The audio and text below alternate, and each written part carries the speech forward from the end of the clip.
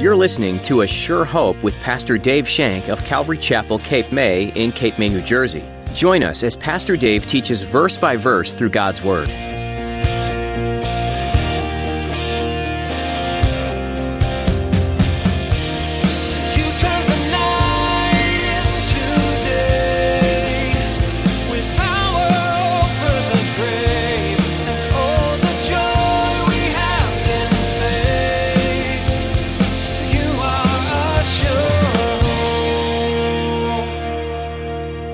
The most wicked king to date of Israel, more wicked than any other king.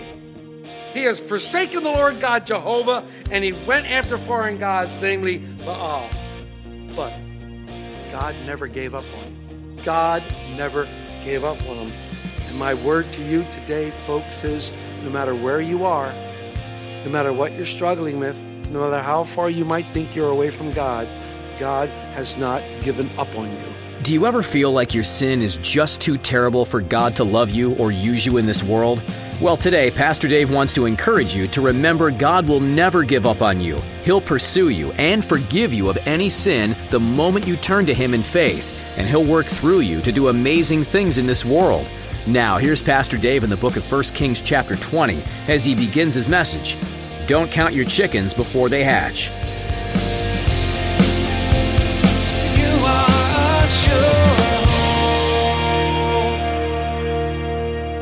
We're coming to the end of 1 Kings. So let's bow our hearts before our gracious Lord one more time in prayer. Gracious Heavenly Father, oh Lord, what a blessing it is to be able to look you in the eye and tell you how wonderful you are and how beautiful you are and how you continue to pour your love out upon us day after day, week after week, Lord. It's just incredible the way you continue to love us, Father God. And even when I'm unlovable, Lord, your love continues to pour towards me, Father God. What a blessing you are. What a blessing it is, Lord. It's just incredible. Now, Lord, we ask that you would just open up our hearts that we might receive today anything that you might have on your agenda as we go through your word. I love studying your word line by line, verse upon verse. I love what you do in my heart as we study your word. And now, Lord, I ask that you would help me to present this clearly to your children, Lord. Help me to step out of the way and, Holy Spirit, speak boldly. Speak boldly to your children today. Let us glean from this those things that you want each of us to know individually. Thank you, Lord, for the saints that you've brought here tonight. Bless them abundantly. Thank you, Lord, for those who are watching online. Thank you, Lord, for all you do and all you are. We pray in Jesus' name. Amen. So, we've been studying Ahab. And Ahab was a very weak and evil man. When we first met him, back in 1 Kings 16, verse 30, we see that he was a man who did more evil in the sight of the Lord than anybody else who came before him. Right away, that should tell you something about this guy. He did more evil than anybody else who came before him. And as we continue now in these last several chapters of 1 Kings, we're going to see a man who basically destroys himself. He destroys his family, all because he allowed his wife, Jezebel, to turn him into a monster. She turned his heart away from the Lord God Jehovah and turned his heart toward a foreign god, Baal in particular. He even went so far as to make a temple for Baal. So he did evil in the sight of the Lord. And in these final chapters of 1 Kings, 4 events are going to happen in his life.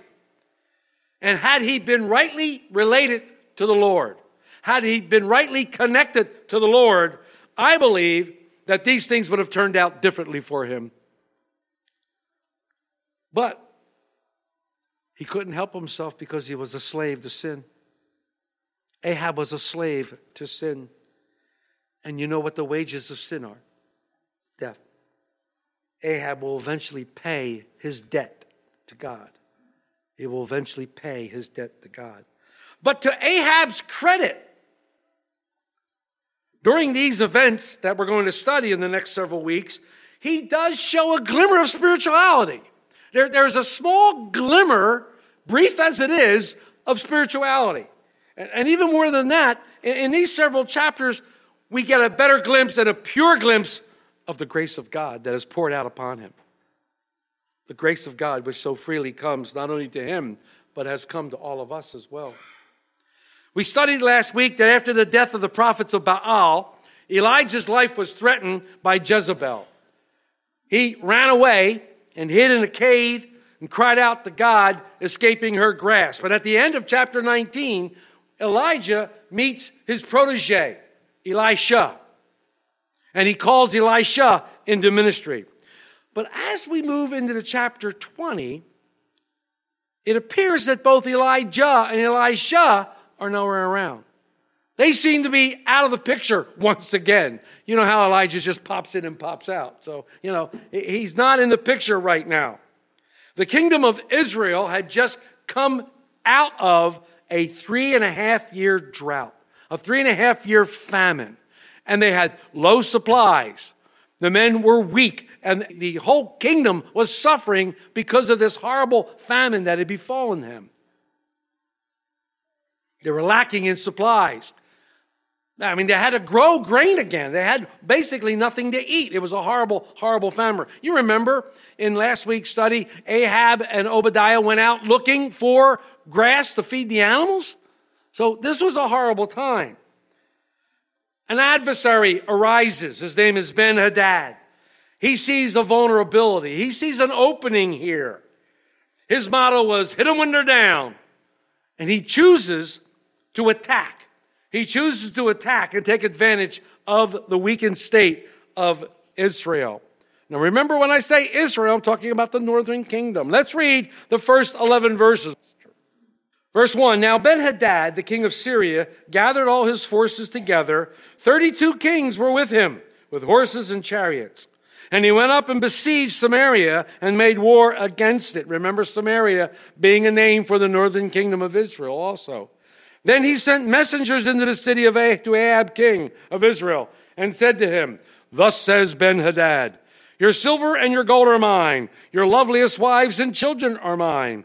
And the king of Israel answered and said, my lord, O king, just as you say, and all that I have are yours.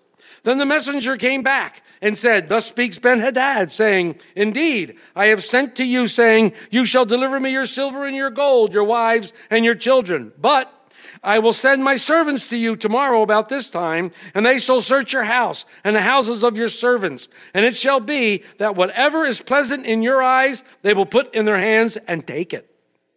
So the king of Israel called all the elders of the land and said, notice, please, and see how this man seeks trouble. For he sent me for my wives and children, my silver and my gold, and I did not deny him. And all the people said to him, do not listen or consent. Therefore, he said to the messengers of King Hadad, tell my lord the king, all that you sent to you or your servant for the first time I will do. But this thing I cannot do. And the messengers departed and brought back word to him. Then Ben-Hadad sent to him and said, the gods do so to me and more also, if enough dust is left of Samaria for a handful of each of the people who follow me.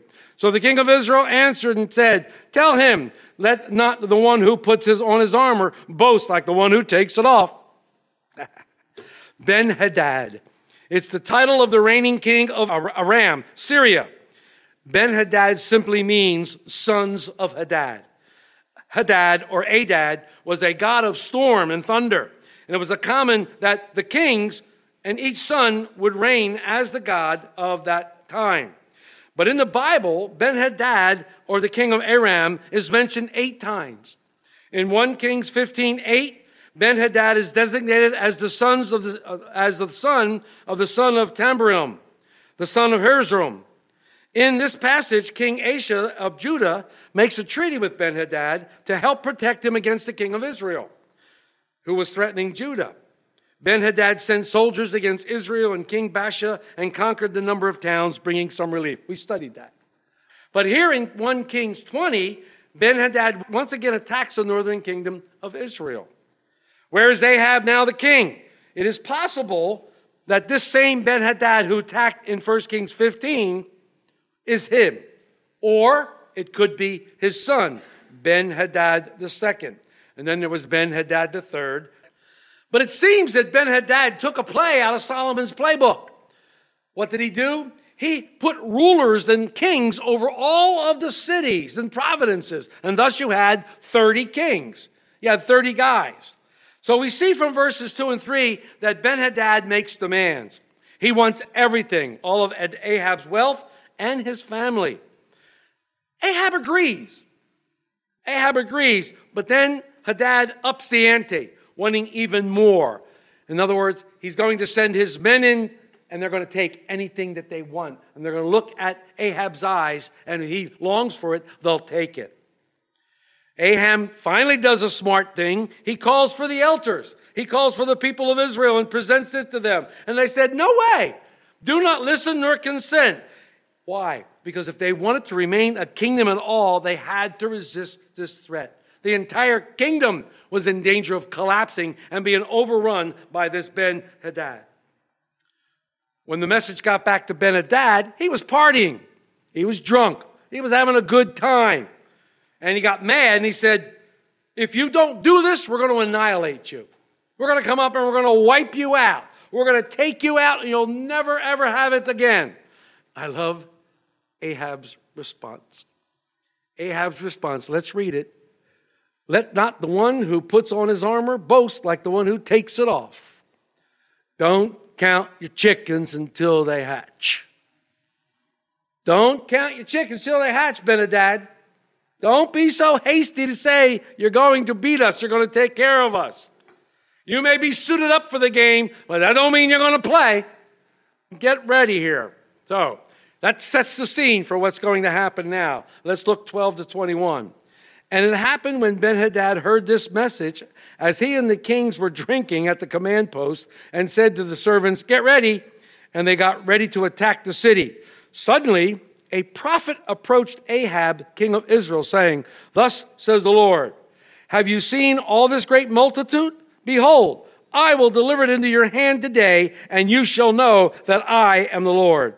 So Ahab said, by whom? And he said, thus says the Lord, by the young leaders of the provinces. And then he said, who will set the battle in order? And he answered, you.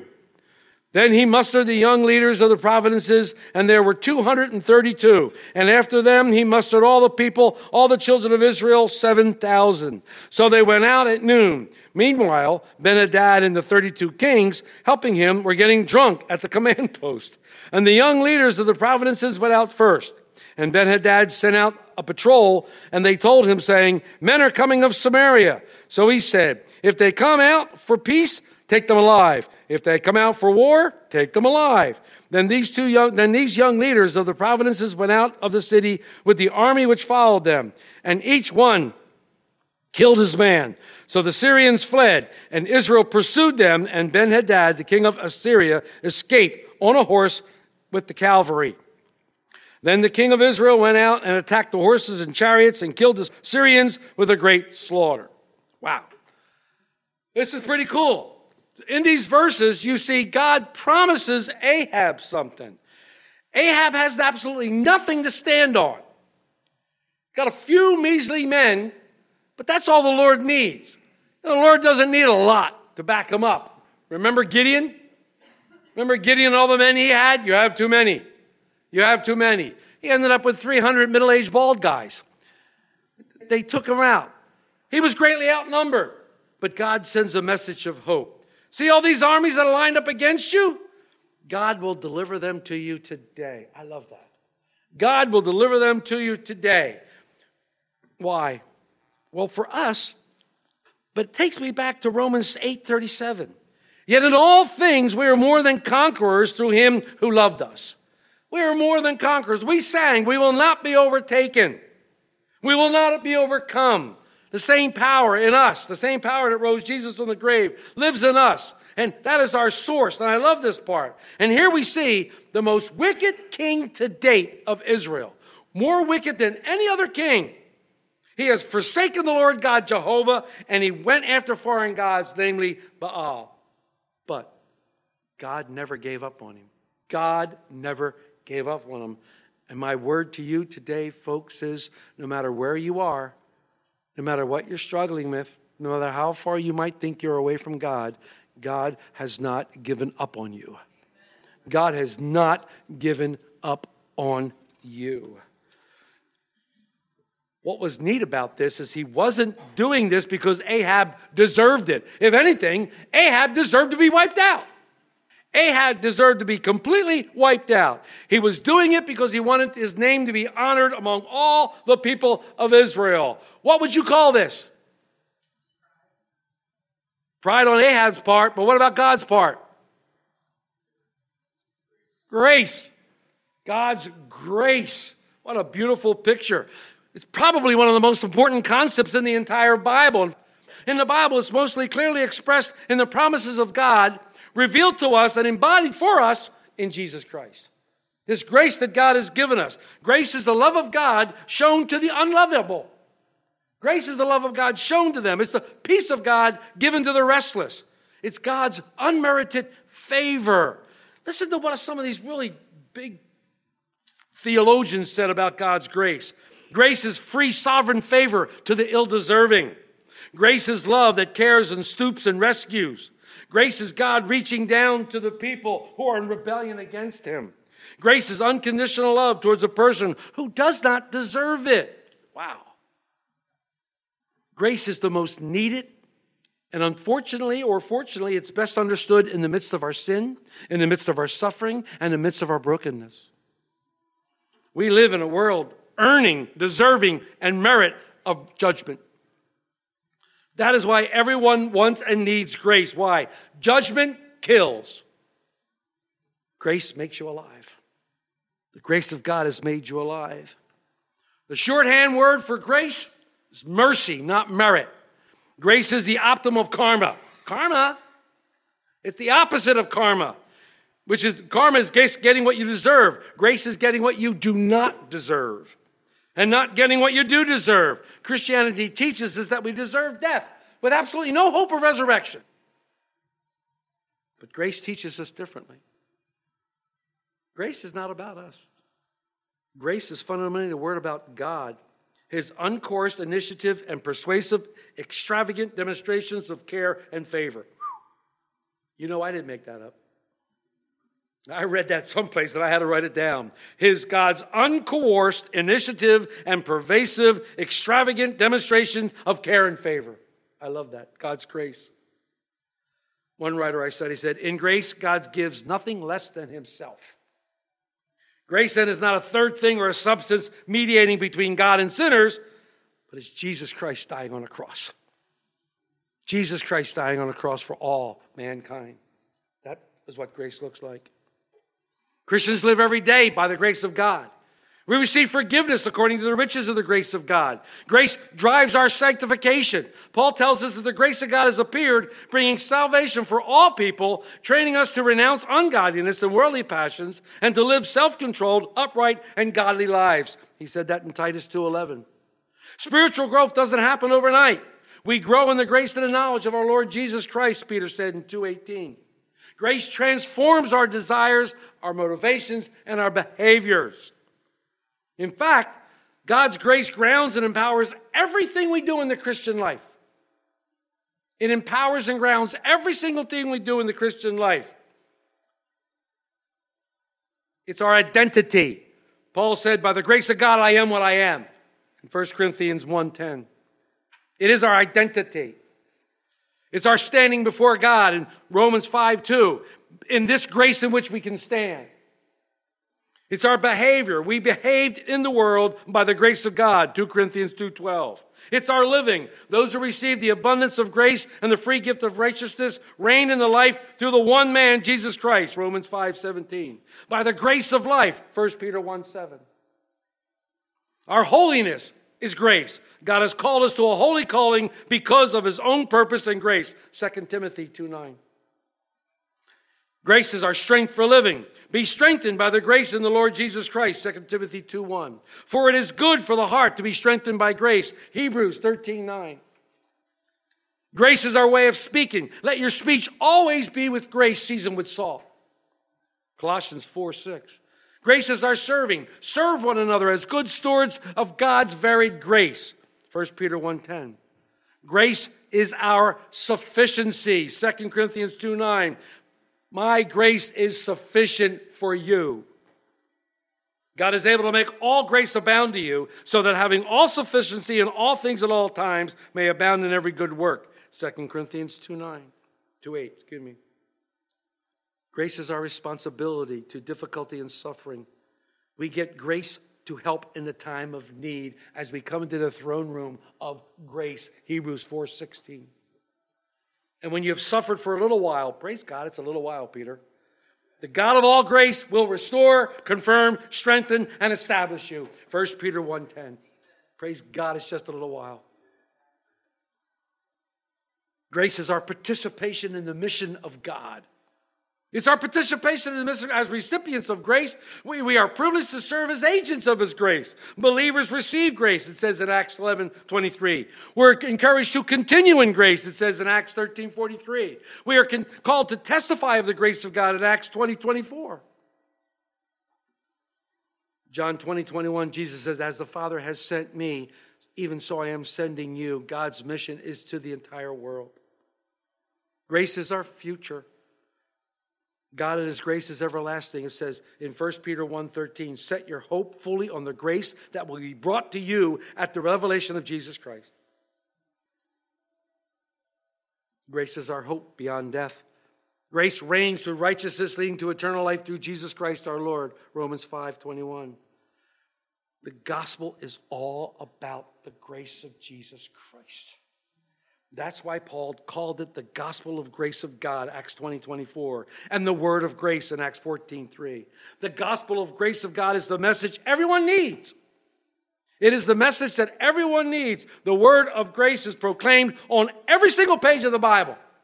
Every single page of the Bible, and it's ultimately revealed in Jesus Christ. The last verse of the Bible summarizes it from Genesis to Revelation. The grace of our Lord be with you all. Through Jesus, we've received grace upon grace, John 1:16. For me, I need to take you back to one of my most favorite scriptures, which to me is the epitome of grace. For me. Might not be for you, but for me it is. I'll read it to you. Some of you might even know where I'm going. Ephesians 2. And you He made alive who were dead in trespasses of sin, in which you once walked according to the course of this world, according to the prince of power of the air, the spirit who now works in the sons of disobedience, among whom also we all once conducted ourselves in the lust of the flesh, fulfilling the desires of the flesh and of the mind. We were by nature children of wrath, just as others. But God,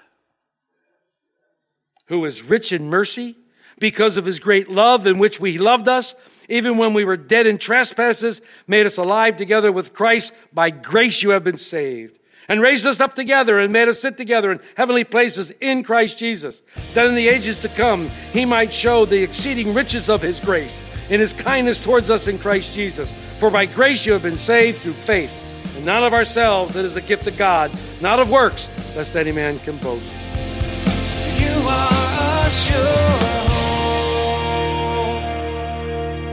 You've been learning from the book of 1 Kings with Pastor Dave Shank on A Sure Hope. Have you ever found yourself in a place like King Solomon, where the temptations of the world really had a grip on you?